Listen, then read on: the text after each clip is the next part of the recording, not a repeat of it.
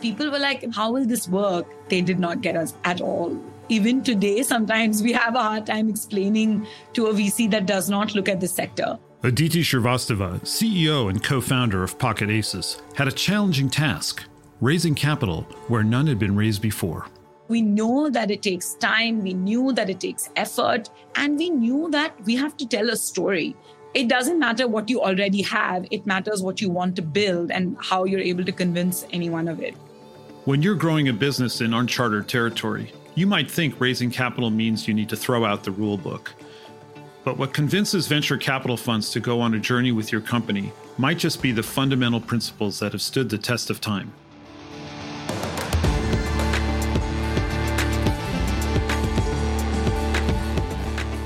I'm Darius Teeter, and this is Grit and Growth with Stanford Seed, the show where Africa and India's intrepid entrepreneurs share their trials and triumphs. With insights from Stanford faculty and global experts on how to tackle challenges and grow your business. Today we meet Aditi Srivastava, CEO and co-founder of Pocket Aces, the company behind popular media brands FilterCopy and Dice, and shows like Operation MBBS. We learn how she convinced investors to take a series of bets on their strategy to entertain hundreds of millions of Indians in a rapidly shifting media landscape. From the very first angel investor to seed, Series A, bridge financing, and Series B rounds, Pocket Aces found the right partner to grow their business. But it wasn't easy. Like the rest of the world, India has undergone a media revolution, but just over the past decade. Smartphone prices came down, and social media companies opened headquarters in the country. But the real inflection point came in 2016, when Reliance Infocom launched their Jio 4G network. India networks started competing to offer low-cost, high-speed data plans to hundreds of millions of young consumers. And with that, social media and online video boomed, setting the stage for companies like Pocket Aces. Pocket Aces is a digital entertainment company. We're focused on mobile video. We create content across genres and across platforms. The main problem we're trying to focus on is that there is not enough relevant content for India's youth to watch. So we have about 500 million Indians that have smartphones, that have access to data. They don't have, TV. Mobile is basically the first preference, even when they do. I think for the first time in the last 5 to 8 years, young people in India are creating content for other young people.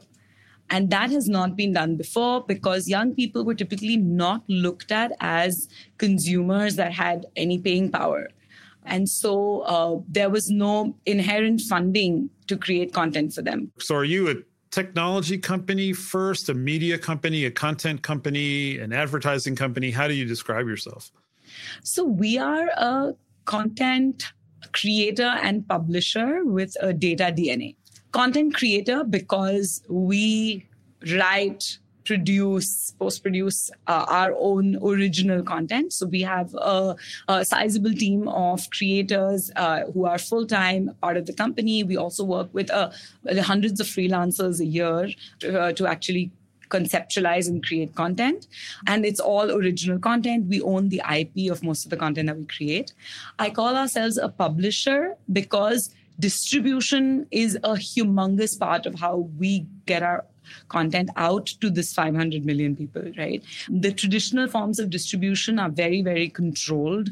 And literally the power is in the hand of whoever's choosing what content they can distribute on their platform. So very, very early on, we realized that we have to have some control over distribution if we want to get the content that we want out to audiences and we want to get their feedback directly. So we have our own channels across social media platforms like YouTube, Facebook, Instagram, Snapchat, etc. We have our own app, a gaming platform called Loco, where we put out content, and we work with, giving content to third-party distributors like Netflix, Amazon, etc. We also syndicate to TV and other mediums.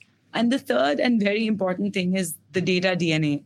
So, I don't often say that we're a technology company, but we're extremely data-driven in our approach. And that is how we've maintained consistency of quantity and quality of output over the last, 5.5 years that we've been around.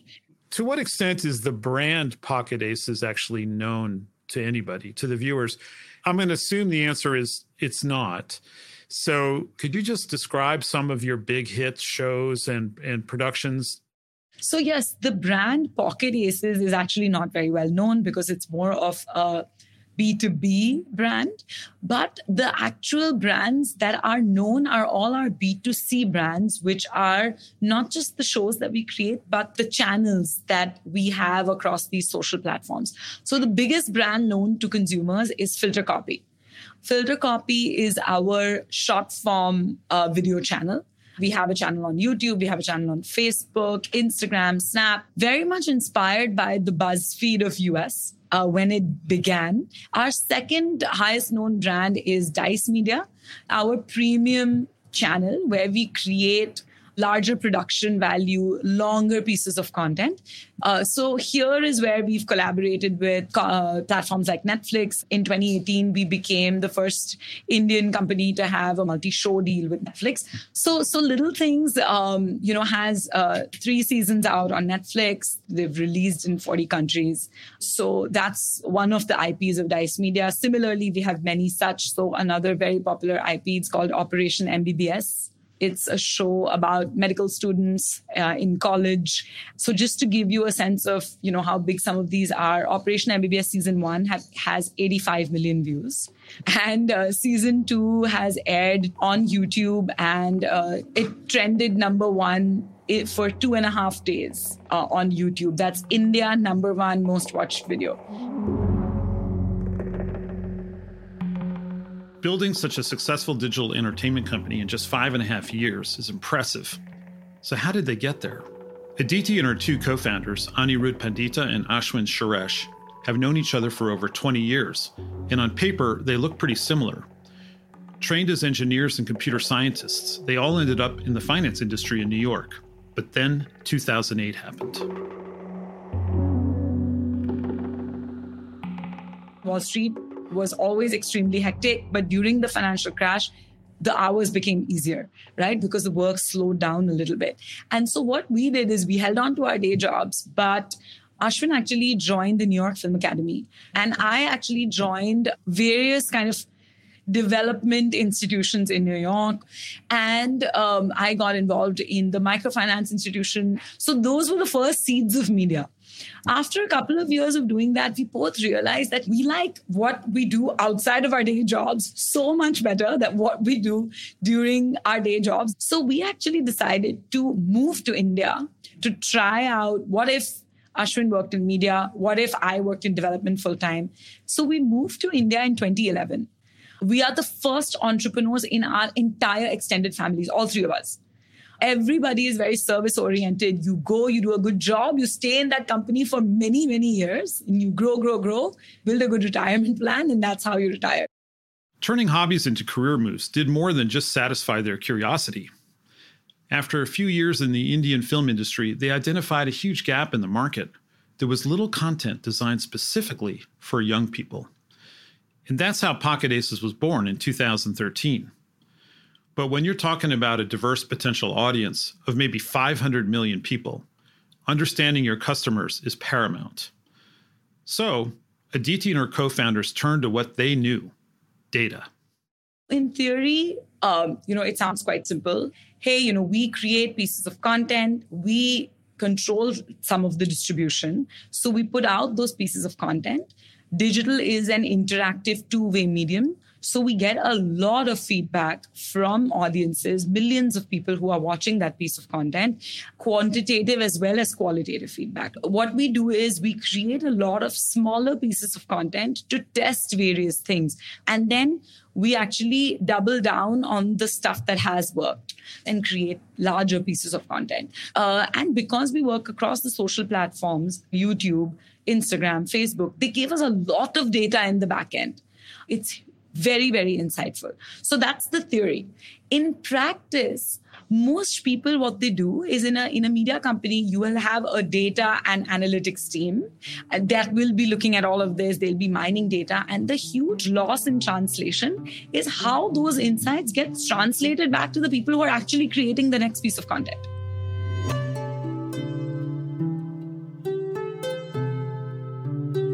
Facebook was a cost-effective way to figure out which content was gaining traction by exposing their pilots to a large audience. And it was also a good way to catch the eye of venture capital investors like Pranav Pai. Hi, my name is Pranav Pai. I'm a founding partner and chief investment officer at 314 Capital. We're an early stage VC based in Bangalore in India. When Facebook was just about launching Facebook video in India, we were seeing a bunch of very interesting creators coming out, but really the only organized production company we saw were Pocket Aces. And something uncanny that we saw happening was every video they put out was an instant hit. And these guys were getting to 1 million views in 24 to 48 hours. Back when India didn't have the kind of digital connectivity we have today. And remember, in India, we have a vastly heterogeneous population. There's over 30 languages in the mainstream, there are dozens of dialects, and of course, people from all parts of the country that are looking for different things in that entertainment. So to be able to make all of that work in a video format consistently meant that you were not just first, you were also amongst the best. And that combination really is something that you have to pay attention to. It takes a certain kind of investor to take a chance on a new market. But Pranav is passionate about early stage investment because he's been there himself. Pranav left India to do his master's in the US and ended up working in a startup. It was a fascinating ride of learning, building, working with teams, selling, of course, raising capital. The combination of things that you need to do in a startup just changed how I thought about how you can deliver value in an economy like India. And when I realized that, yes, actually the bigger problem here is capital development. And if we would be able to build a franchise that can consistently preempt the mainstream and just stay 5 years ahead of what's coming next, we'd have an edge that very few other VC firms in India would have over us. 314 Capital invested in Pocket Aces a little bit later in our story. But back in 2013, at their seed stage, the company were looking for angel investment to create their first pieces of content. We have always been very bold when it comes to reaching out to any partners who we might think that we want to work with in any way. That includes investors, that includes people like Netflix.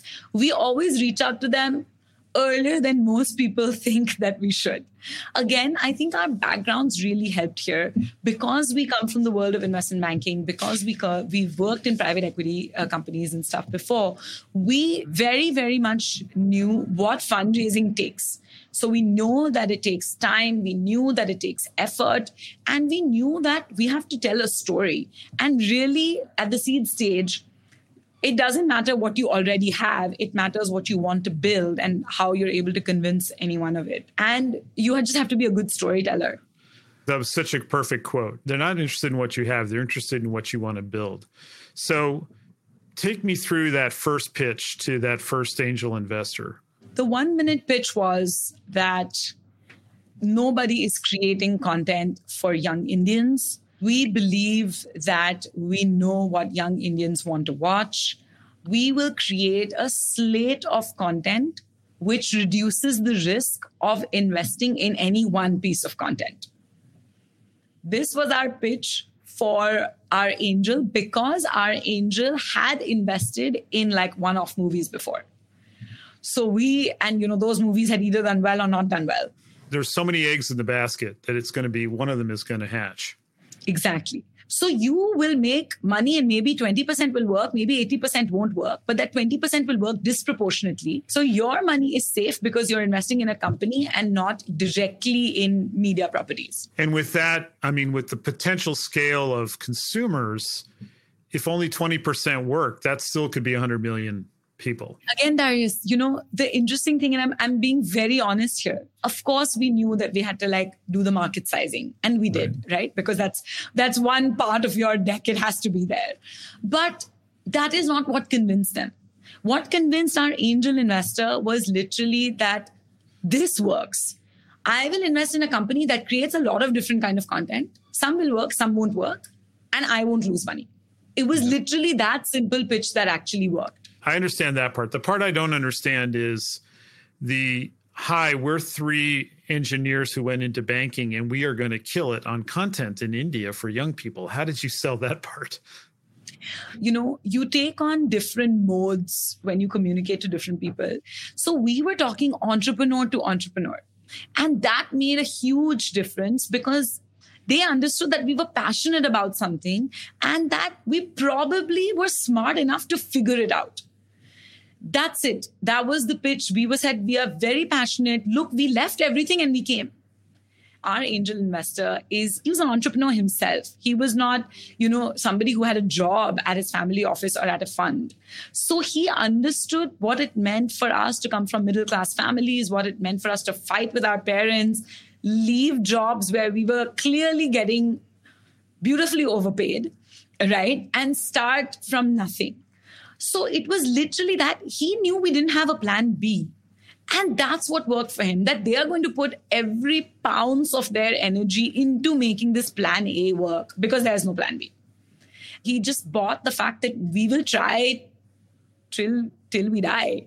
So we appealed to the heart, not so much only the mind, because a lot of people can talk and appeal to the mind. But if you want somebody to give you $500,000, you have to appeal to the heart. $500,000 of their own personally earned money. Pocket Aces needed $500,000, and this angel was ready to lead. The problem was they couldn't find anyone else to fill out the rest of the round. And he said, well, just take the whole $500K for me. And at that time for us, it was, the other bells kind of went off. It's like, will we give up too much control to just one person? And, we said, okay, let us come back to you. But we had also really, really liked him. We met in his office. Then we met at a restaurant. Then we met his entire family. He wanted his wife, his kids, everybody to meet us and give him their take of us. Right? He wanted to see how we're in social settings. He asked us lots of questions about our parents, our upbringing. So in this whole process, we had also gotten to know him and his family really well. And we said, I don't think that he's going to exercise some kind of control or, really kind of tell us exactly what to do. I think he trusts us. And so we said, okay, let's go for it. So just to be clear, when you went to this first angel investor, you didn't actually have a minimum viable product. Nope. You had a concept. Yeah. We had a deck. We had exactly how we wanted to do things, why we needed to exist in the current media landscape. And we had 2.5 years of experience of Ashwin working in media in India. And Anirudh just came from Wharton and I came from development. Shortly after this first round of funding, and in the environment of cheap, fast data, Pocket Aces decided to shift their model. Instead of just producing video, they also wanted to focus on digital distribution. Because their angel investor had been sold on the entrepreneurs as a team, he trusted that they could make this new vision work. The first injection of capital allowed them to create their leading channels, Filter Copy and Dice Media. But as their model changed, so too did the size of the opportunity, and hence their need for a lot more capital.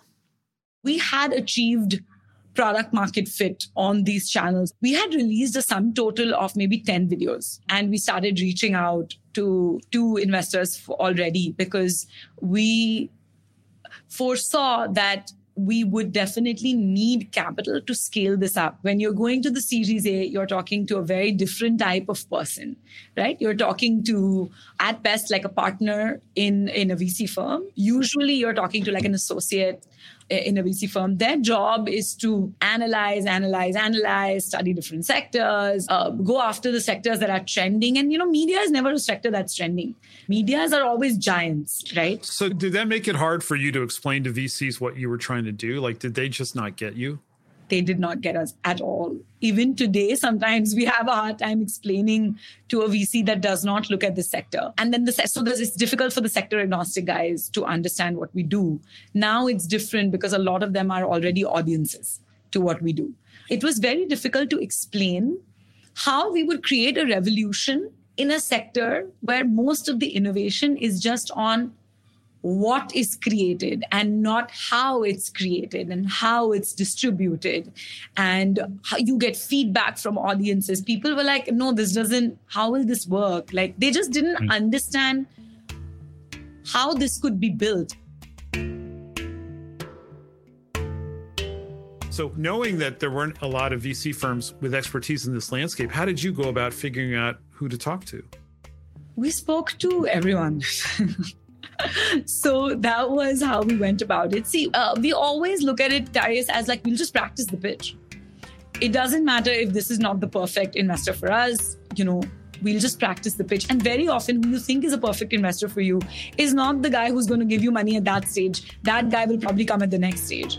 We spoke to 50 plus potential investors of all shapes and sizes, right? We did have some product to show them. We had videos out on those channels. Some of those videos had gone viral and done really well. And we had a partnership, some semblance of a partnership with Facebook to talk about. And then we had our big idea. So our idea at that time started to look very similar to what it is now. So we had that.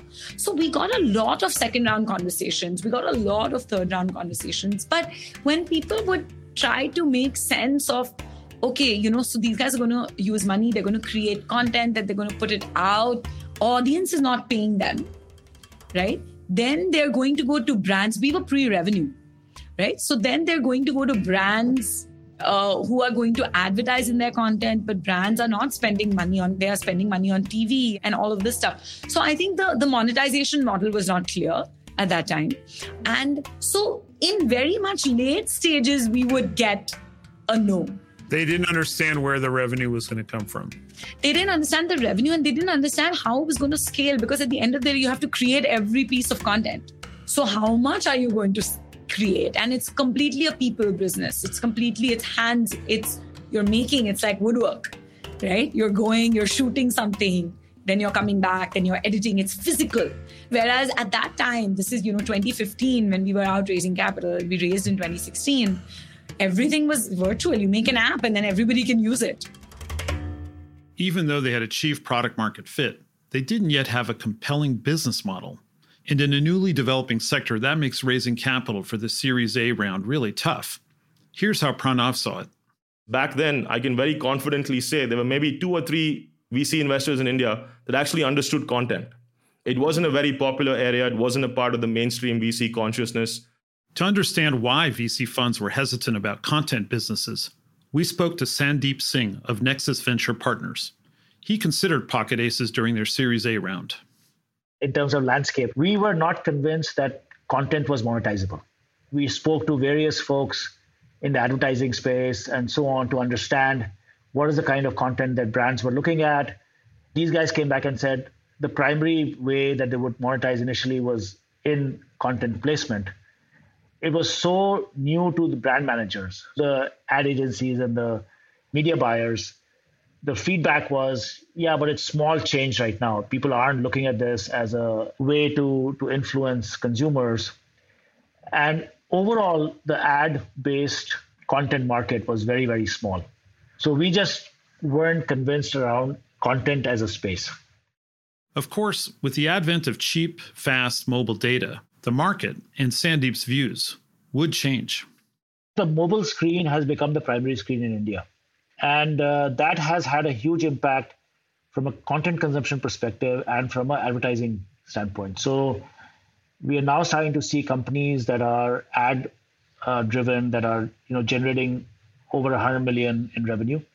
More and more of the brands are now realizing the value of that digital traffic and spending money on that, which one could not have expected when Pocket Aces started. So yes, our views have changed from then. Pocket Aces was raising capital where capital hadn't been raised before. And some investors either didn't understand the opportunity or they were not confident that the supporting ecosystem would get there. But others, like Pranav Pai at 314 Capital, were willing to take a chance. We'd been seeing their channel grow for at least a quarter before we said, these are guys we want to talk to. So the interesting thing about being an early stage investor, Darius, is that if we do enough work on a market, we usually have a fairly objective view of, okay, what's actually happening out there. Now, if you stay so grounded in the market of today, it's almost impossible to be confident about projecting out and saying, okay, you know what, in 5 years, this is going to change. So there's an important balance that investors also need to play between knowing today so well that you don't think about tomorrow, or believing in something tomorrow without understanding why things are the way they are today.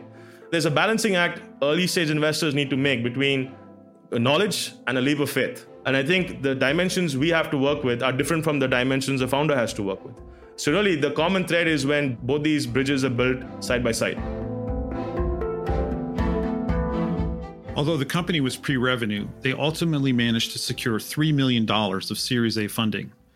But that took some explaining of a business model that was unproven in India at that time. So how did they do it? We started early. As I said, it took 10 months. So the advantage of starting early, and I tell all entrepreneurs, please start early. People are very shy to show their product to others. I don't know why, because when you have a minimum viable product, you should be extremely proud of it, because that itself takes a humongous amount of effort, luck, all of that, right? We went very early to people, and during our conversations, we started some revenue. So what happens is you've gone to them at this point, and say after a few months you're here, then you're here. This delta means a lot to people. If I had gone to them at this point, they would still think we were early. They always want to see the delta, no matter what your starting point is. Exactly. And that was key, because even if we had gone to them with like $50,000 of revenue, who cares? It's $50,000 of revenue, right? But we went to them pre-revenue. So then even 50,000 in like 5 months was like, oh, cool. So you've started monetizing, right? And then we launched another small channel, and it was like, oh, cool, you've launched another channel. We'll hear more about Pocket Aces in just a minute, but first I want to tell you about one of my favorite podcasts. Are you concerned about an upcoming pitch?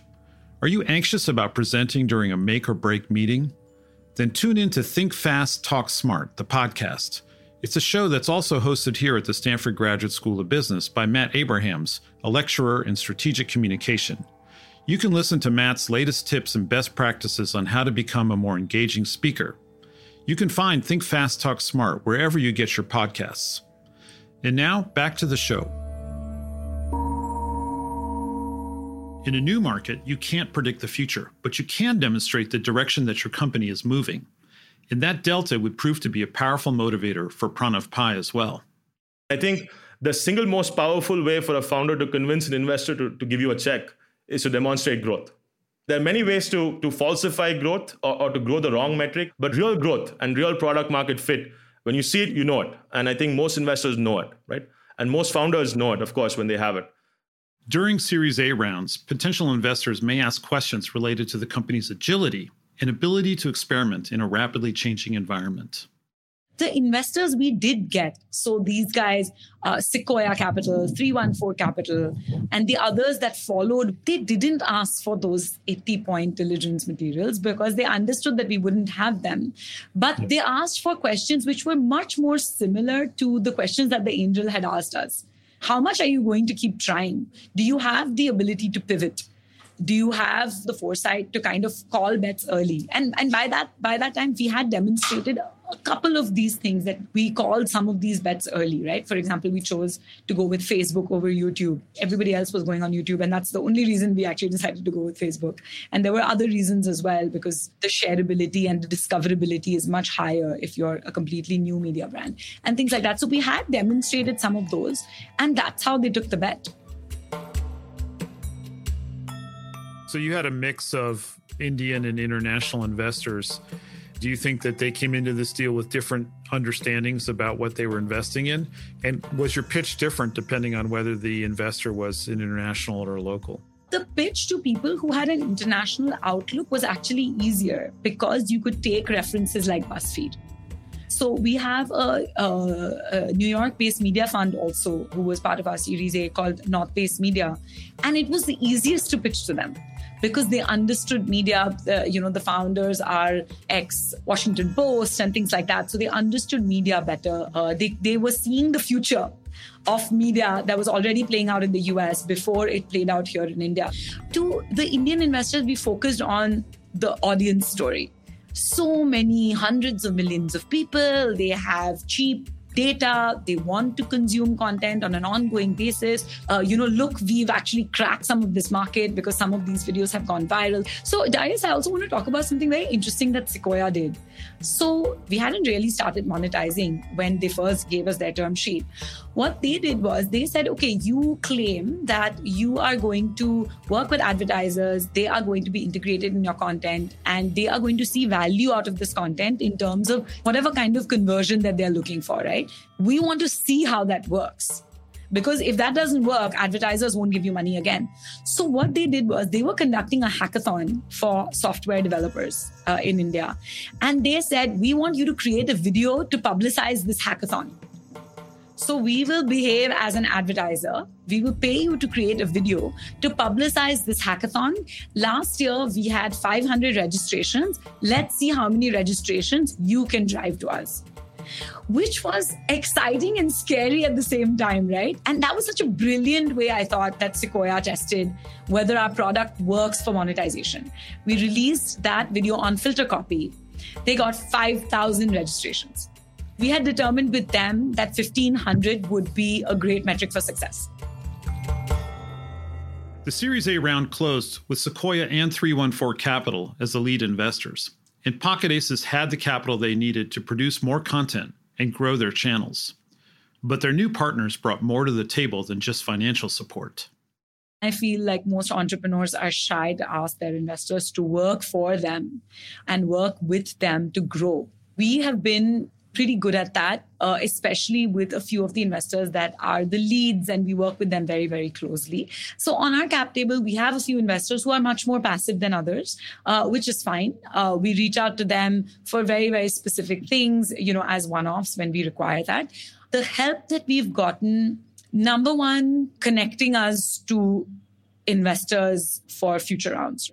Second, I think just what's happening in the ecosystem globally, they keep sharing with us as well. And the third thing is just, for example, with Sequoia, we had their HR team working with us on some important hires. With 314 Capital, it's been very interesting because they have a team working with us, my sales team and my revenue team, on how they can help boost our revenues. And so these kind of functional help also is something that they've offered and we've wholeheartedly kind of accepted.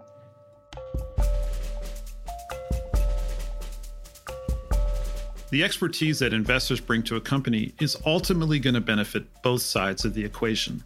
And for Pranav Pai, that synergy is fundamental. We had a young team, so really the kind of insights we were giving them were insights that they were getting from their audience. Very few investors still have that attitude, that approach to VC. All over the world, I still unfortunately see investors that have a culture where, here's my term sheet, I'm giving you very hard-earned capital, take it or leave it, right? I think if you have to build value on the private side, you have to work with the founders. That's a privilege you have. That's an advantage you have. And that's something that if investors use this correctly, I think you can make magic. You said that most early stage investors are not actively involved, but is there some kind of a gray area or a line that an investor can cross where they're actually too much in the business and not trusting the entrepreneur to run the business? Absolutely. The words deep involvement on our website are very intentionally placed there because most funds now want operational insight. And this means access to bank statements and credit card expenses and frankly, things you really don't need. And that kind of interference really sets the wrong kind of cadence between the board and the founders. We're very clear what we won't do. We're very clear we're not going to win your deals. We're not going to hire for you. We're not going to build your product for you, although we could. We enjoy doing that sometimes. But really, I think there needs to be a frank conversation between the founders and all their investors with how that dynamic should be between each set of partners. And for us, what we've figured out works best is a very honest conversation as we're closing the round. Saying, here's everything we can do. We have 5 teams inside the firm. We'll help you with recruitment, with technology, with of course, capital development, fundraising, market access. And we'll help you, of course, make a plan, but we're not going to execute that for you because that's interference. Getting the balance right between interference and advice is imperative.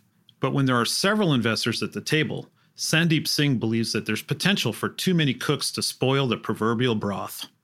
It starts with the founder themselves, right? So Aditi has identified that this is what Sequoia can give me, and this is what my Indian investor can give me. So they are themselves making a choice saying, if Aditi is reaching out to someone for one piece of advice, and she reaches out to another board member for the same piece of advice, and the advice is diametrically opposite, it is a recipe for disaster. So as a board, particularly on major issues, it is very important to coordinate. So how would Pocket Aces come to make decisions as a company in the face of divergent opinions and expertise? We're lucky to have an extremely good relationship with our investors. It's not that, there's no arguments or there's no debates or there's no hard times sometimes when you got to make a hard call. You have to know that you are the expert in the industry that you're operating in. But B, you also have to be intellectually humble. I'll give you a very clear example, right? Everybody told us we should launch a content app. This was when the Netflix was just entering India, and all the large media companies in India, so whether it's a Times Group or Zee or Sony, all of these guys were also starting their content apps. They said that clearly this market is right. You guys should launch an app, right? But we did a lot of thinking around what it takes for such an app to be successful. And the answer was that in India, again, you go back to the basics. People have a certain type of smartphone with a certain type of a space on it. They cannot afford to keep 100 apps. They choose which apps they keep. The apps they keep are the apps they open every day.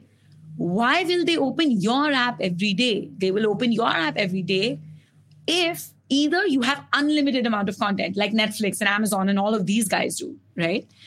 So we said, okay, we get you that we need to launch some kind of app that people open every day. Let's think of what kind of app they will open every day. That's how we came upon gaming. Because if you like a game, you play thousands of times. So you don't have to have thousands of games. You can have 10 games that people really like. So we said we accept your thesis of why we need to launch an app, but we don't think that this is the right kind of app to launch for a business like us, whose forte is creation of content, not buying content from other people. The Loco app was a totally new product that Pocket Aces hadn't accounted for in their Series A round. So the founders decided to raise a bridge round. When we launched Loco, we said, okay, we need capital for this because launching an own app is actually quite capital intensive. So why not just go straight to Series B? We needed money very quickly to show that initial kind of product market fit. And I think even the investors were excited to have the pie to themselves at that point because, as I said, we had co-created this idea with them, right? So they were very excited to just fund it initially and see where it goes. Then make it big and then have other people come in at higher valuations. For Pranav Pai, on the investor side of the equation, the success of Loco confirmed the strength of their relationship again. Funny story about 2020 in India is because of Chinese apps being banned, and of course, because of the lockdown, that combination of events really made Loco very quickly become the most popular game streaming app in the country. It's now got a few million MAUs. The growth that this app saw gave a lot of confidence to the founders that the time had come to spin this thing out and really for it to stand on its own legs. Now, that's, of course, a difficult conversation. When you spin out a fast growth asset from a company that's already growing fast, and growth is obviously a very important currency for this company, what effects does that have on the parent company? Which founders will leave with the new asset? How do the teams think about working with two separate companies now? What kind of rights will you need to give your investors? Because they obviously put a lot of capital to work to make that asset as valuable as it is today. And of course, what kind of investors will you raise from next? Because game streaming, in theory, is a significantly different market compared to the standard digital production that Pocket Aces engages in. So that board meeting had to be a very long one, a very well-prepared one, and frankly, a very intense one. And at the conclusion of that, again, just like any other meeting with these guys, and that's why I like working with them, is we had a set of scenarios. And for each scenario, we had boundary conditions. We were able to say, as investors and as founders, when would we say no? When would we say yes? How much would our yes mean? And I think these guys were very well prepared to go out to the market then and test what kind of scenario Loco would face. I'm very happy to say Loco faced the highest possible rewarding scenario of all the ones we planned for. There was immense demand for that company. So that was a great example of how founders, investors, partners, employees, everyone came together to make a decision, an important one, a game-changing one, and made it work.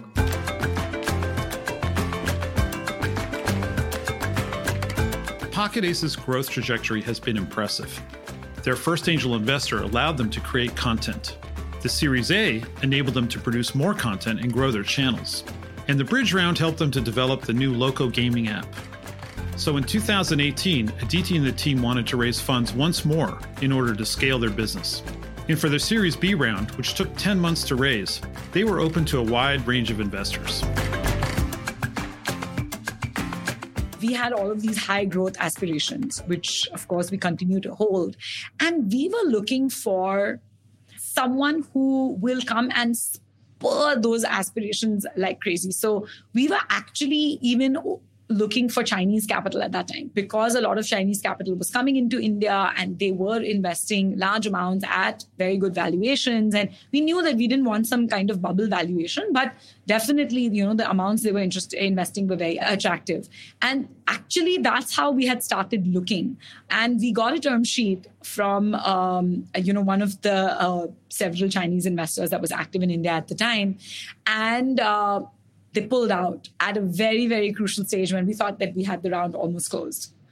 They pulled out because of the macro stuff that happened with them in India. And of course, that macro and geopolitical stuff has become much more serious now. But even at that time, macro for them also meant macro for their business. So they were running their business and their brand in India. And because of what happened, they kind of decided to halt in India a little bit. So they pulled out of the 3 investments they were making at that time. So that was really, really a big, big setback, after which we pulled ourselves together, started again. The Series B happened in 2 5-month cycles. So it took 10 months, but we did get the first term sheet in 5 months and then had to actually start over. And in hindsight, very, very happy about the second approach we took, which was going with people who understood India and who would fund our growth, but also kind of understood that these are 2 different types of growth paths that we're taking with the content business and the Loco business. And they were okay with that combination. Despite the initial setback, they were able to start again and find their Series B investor. Raising funds requires substantial time and effort, and Aditi is very candid about the fact that rapid growth is a choice. It directly determines how much time you can spend with your family, how often you call your friends, how often you speak to your parents. It directly determines how many more hobbies you have remaining in your life. And sometimes, we look at some of the investor world calls it lifestyle businesses, right? Which basically fund your lifestyle. And sometimes, you step back and you're like, wow, that sounds nice, right? Like, you're running a business at whatever pace you want and it throws back money every month and that's how you live. That's your job also. And when you go on a vacation, nothing happens in those couple of weeks and that's okay, right? Versus when you're building to make a dent in the universe. Sometimes you wish you didn't want that, but we as people want that, right? So I think it's the choice of building to scale and building for equity value and building so that you will leave a legacy after you're gone. That's how we are building. And that takes a toll on everything. And that also determines how you raise and who you raise from, right? Because those guys have to buy into that story. You listed a series of sacrifices to go from a lifestyle business to a growth business. Is that your personal list? Yeah, 100%. Wow. Whether you can buy a house or not, like at what stage of life can you buy a house? Do you have children and how much time you can spend with them? Everything is determined by, I think, for us, how we're growing Pocket Aces.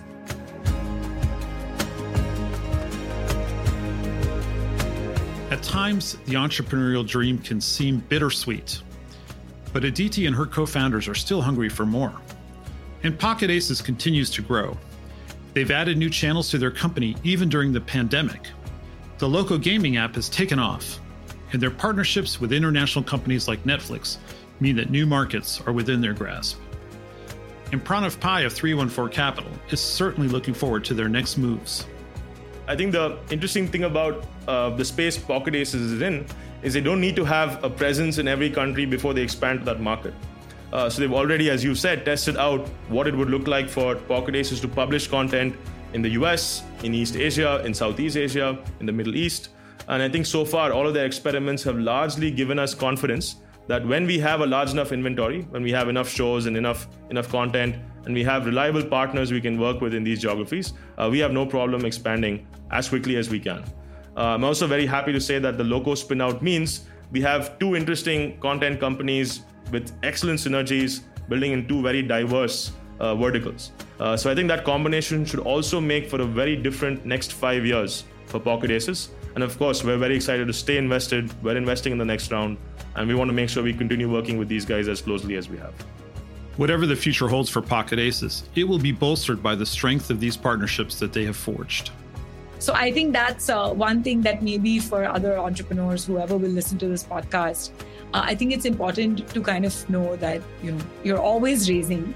We are in the market again. We're raising our next round. Again, we're evaluating different types of investors based on our growth plans. We're also evaluating international investors, etc. So again, you never stop raising.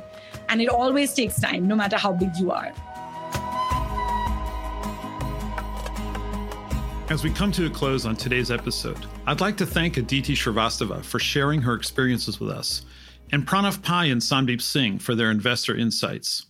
As we've heard, raising capital where none has been raised before can be a challenge. But the fundamental principles don't change, whether you're in uncharted territory or not. It's important to find the right investor that shares your vision and can bring their expertise at every stage of your journey. And when that relationship works, that's where the magic happens. Pocket Aces is just one example of the absolutely phenomenal types of companies being built in India. I must admit, I didn't think India would be where it is today in 2021 when we started almost 6 years back. So to see that an ecosystem this large, a country this huge, can grow so quickly and can continue growing consistently, just led me to conclude that there's some things you cannot prepare for, and some things that are so wildly positive that you need to be able to embrace many years in advance.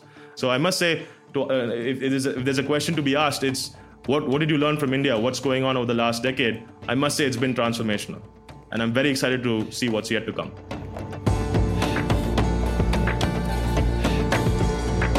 This has been Grit and Growth with Stanford Graduate School of Business, and I'm your host, Darius Teeter. If you want to learn more about raising venture capital, follow us now. You'll be notified about upcoming episodes, including one where I take a deeper dive with today's VC investors. To learn how Stanford Graduate School of Business is partnering with entrepreneurs throughout Africa and South Asia, head over to the Stanford Seed website at seed.stanford.edu/podcast. Grit and Growth is a podcast by Stanford Seed. Lori Fuller researched and developed content for this episode, with additional research by Jeff Prickett. David Rosenzweig is our production coordinator, and our executive producer is Tiffany Steves. With writing and production from Isabel Pillard and sound design and mixing by Alex Bennett at Lower Street Media. Thanks for joining us. We'll see you next time.